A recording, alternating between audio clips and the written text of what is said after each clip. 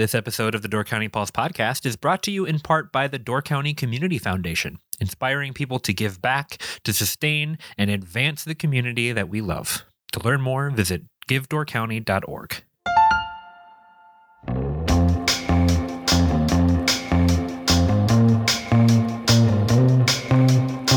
Hello and welcome to the Door County Pulse podcast. I'm Andrew Clyden, and I'm joined today by Deb Fitzgerald, writer and editor for The Pulse. How's it going, Deb?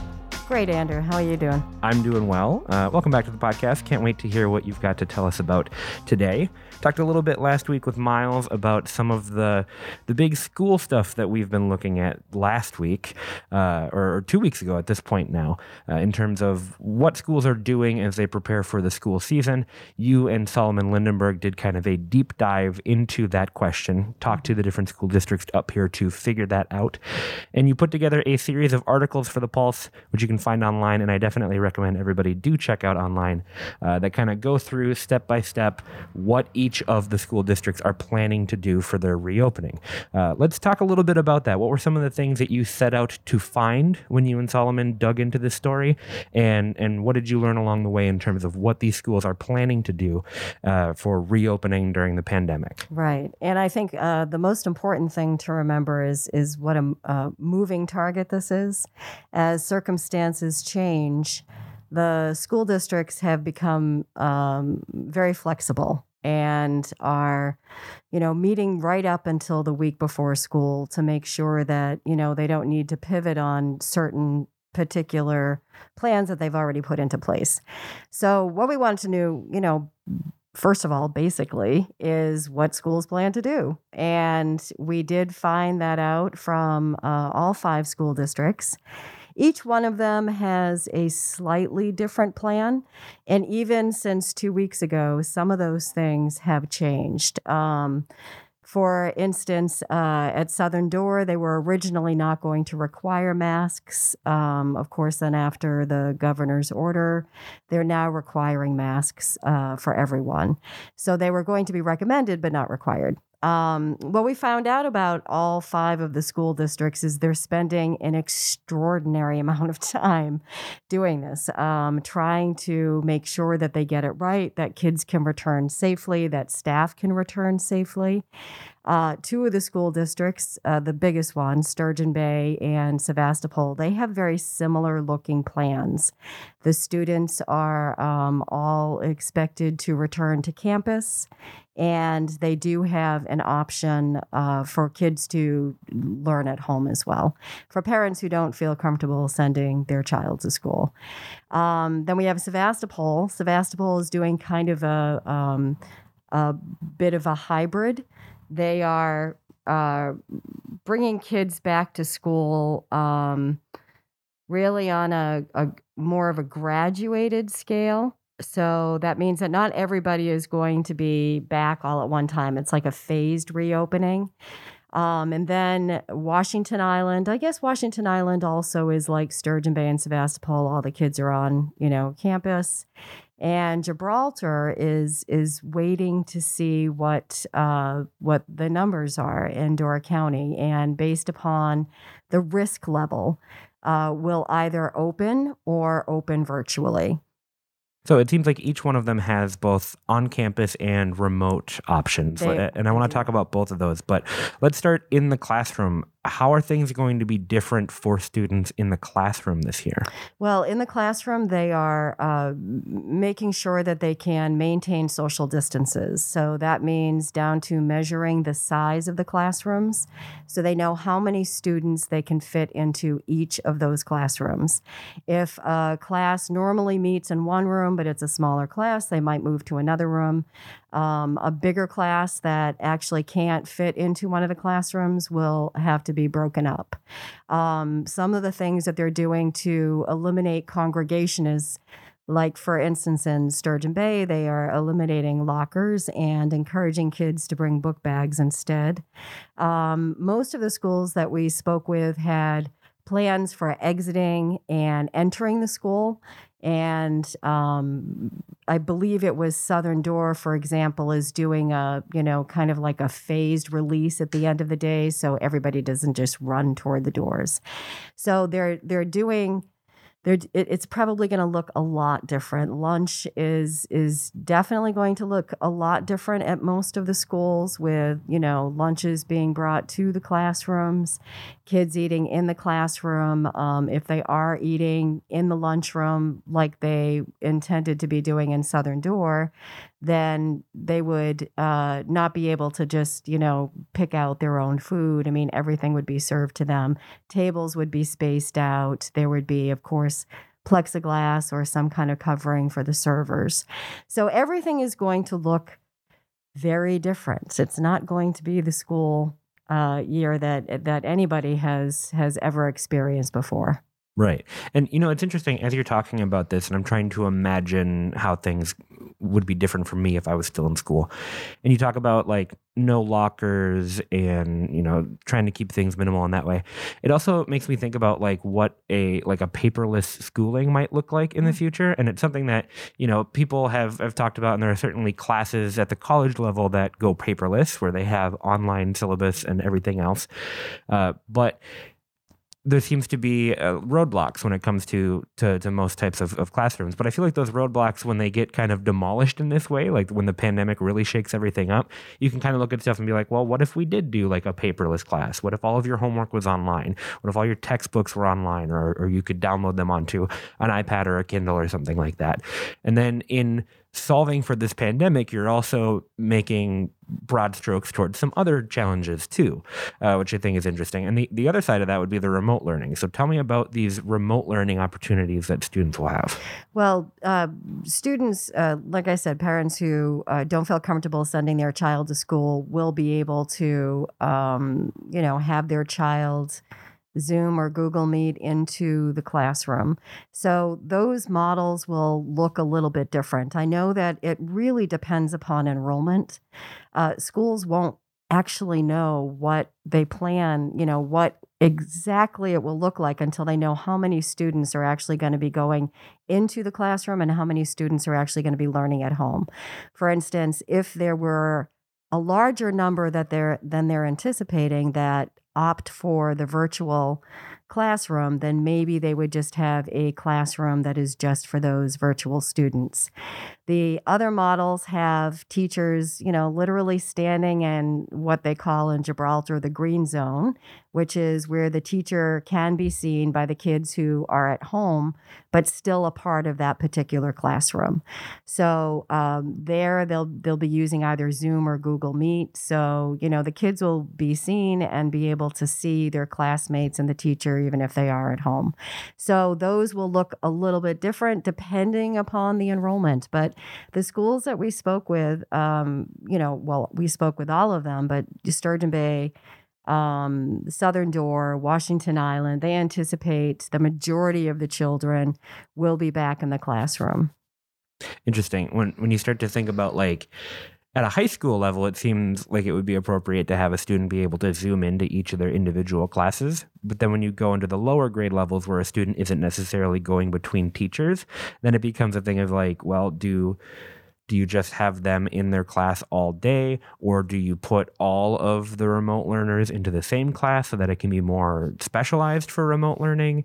And I feel like that's probably the question that everybody's asking too, right? Right. Kind of how you highlighted with the enrollment stuff. And it makes it very difficult to actually think about it. If you're, say you're in the 5th grade and you're going into 6th grade, well, that's a completely new learning environment. You don't know your teachers, you don't know your classmates, you don't know the homework that's expected of you.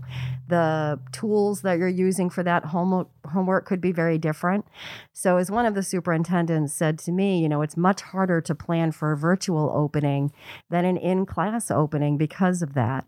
Earlier this year, when they sent all kids home, those kids had at least 6 months underneath them to understand the routine and the expectations and what they needed to do in order to have a productive school year. Well, when you have a virtual school, then the kids they're not there to get introduced to all of those things by people who are dedicated to introduce them to that stuff. So it's a lot more difficult, a couple of the superintendents said, to plan for a virtual opening because of that. Right.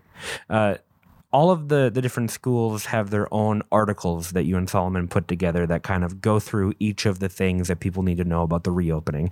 There's kind of a greater article that ties them all together, and all of that is available at DoorCountyPulse.com. And I definitely recommend everybody check that out because they're pretty thorough in what they have. And like you said, things are bound to change as the conversation changes. Right. But I think that those are both full of pretty good information for people right now. Is there anything else from those articles that you think is important to highlight on the podcast? Well, just probably to highlight all of the different components that we do have in there. I mean, it does get into the academics a lot more thoroughly and what is going to be expected of the kids and parents.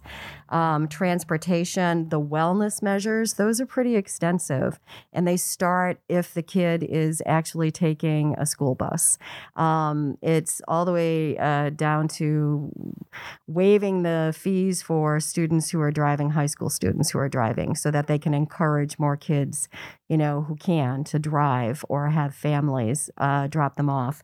There is also nutrition and food programs, events, athletics and activities, and what they would do for school closure and how they're going to go about ascertaining whether or not they should close a school or a classroom. So all of that is in there. Right. Yeah. It's a much bigger issue than just like what happens in the classroom. Exactly. And one thing that I feel like I've learned from this is that the schools are looking at this as a public health thing first and an education thing second, because they want people to be safe more than they want people to be in the classroom, right? That is absolutely correct. I mean, they are really planning for the safety measures, the wellness measures, understanding that wellness extends to, socialization. Isolating children or anybody really is not a healthy way to go about life. And so that's what they're balancing, is being able to bring kids back where research has shown that they learn best when they are in the classroom with other students and a dedicated teacher. So, right. Anything else about schools before we move on to another fun topic? No, but stay tuned because we will be covering more of that as we get closer and as the school year opens. Great. So, Deb, you've been with us for a couple of months now, and one of the pieces of news that you latched onto and have been reporting on now for a bit is Potawatomi Tower. Yes. And what a fun one to do, because it just every week you've got something new to research and to learn about. Right. So we've talked about the tower situation on the podcast more times than I can count on one hand, I'm sure, at this point.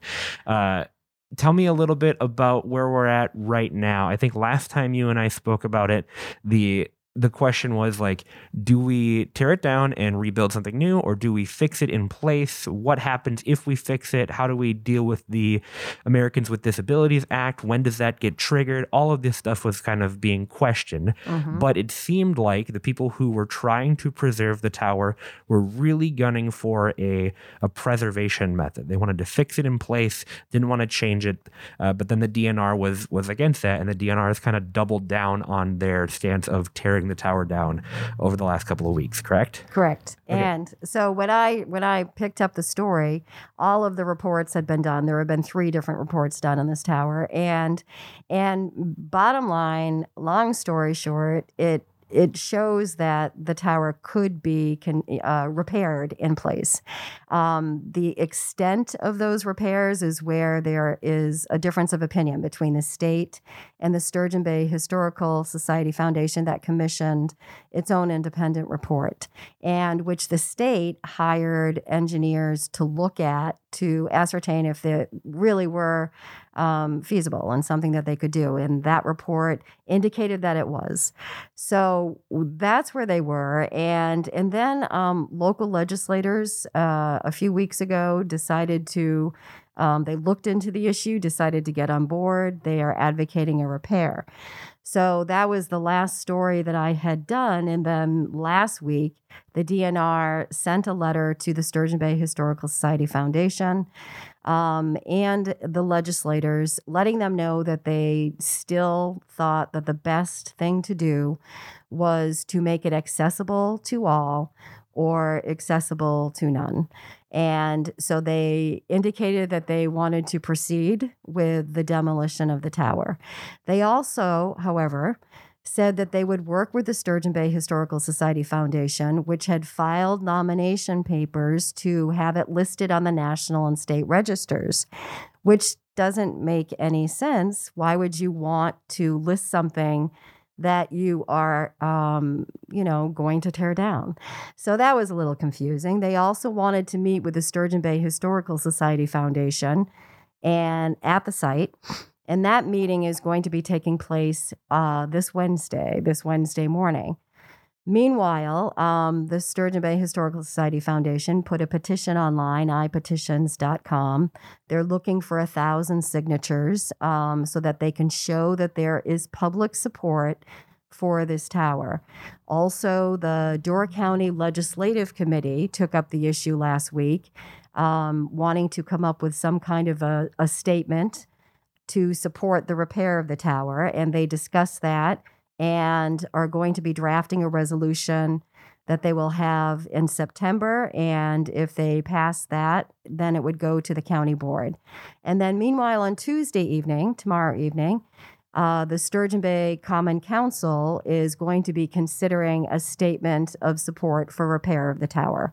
So there are all of these things that are furiously working right now in order to show the DNR that there is public support for keeping this historic structure and repairing it in place and doing some kind of measure that would allow the ADA accessibility component of it to still work. So people who can't actually climb to the top of the tower, as they do with historic lighthouses, maybe they could put a video at the bottom that shows what the view is at the top. And this is something that Representative Kitchens and Senator Coles actually suggested to the DNR. Right. Providing some sort of equal alternative. Correct. So let's go back a little bit. I think that it's always interesting to juxtapose this story against Eagle Tower's story because they are clearly going down different paths from each other. Mm-hmm. Eagle Tower was demolished. There was an incredible fundraising effort to raise funds to restore it. In restoring it, of course, it triggers the ADA, and that's why we had those different plans. One of them included an elevator. The one that ended up moving forward includes this kind of like canopy ramp that you can go up that will take you through the tree line all the way up to the top.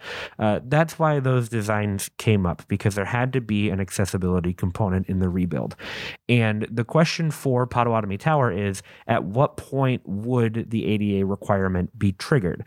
So I guess one thought is if you rebuild it in place, or not rebuild it, but if you repair it in place, then that does not trigger the ADA component to it.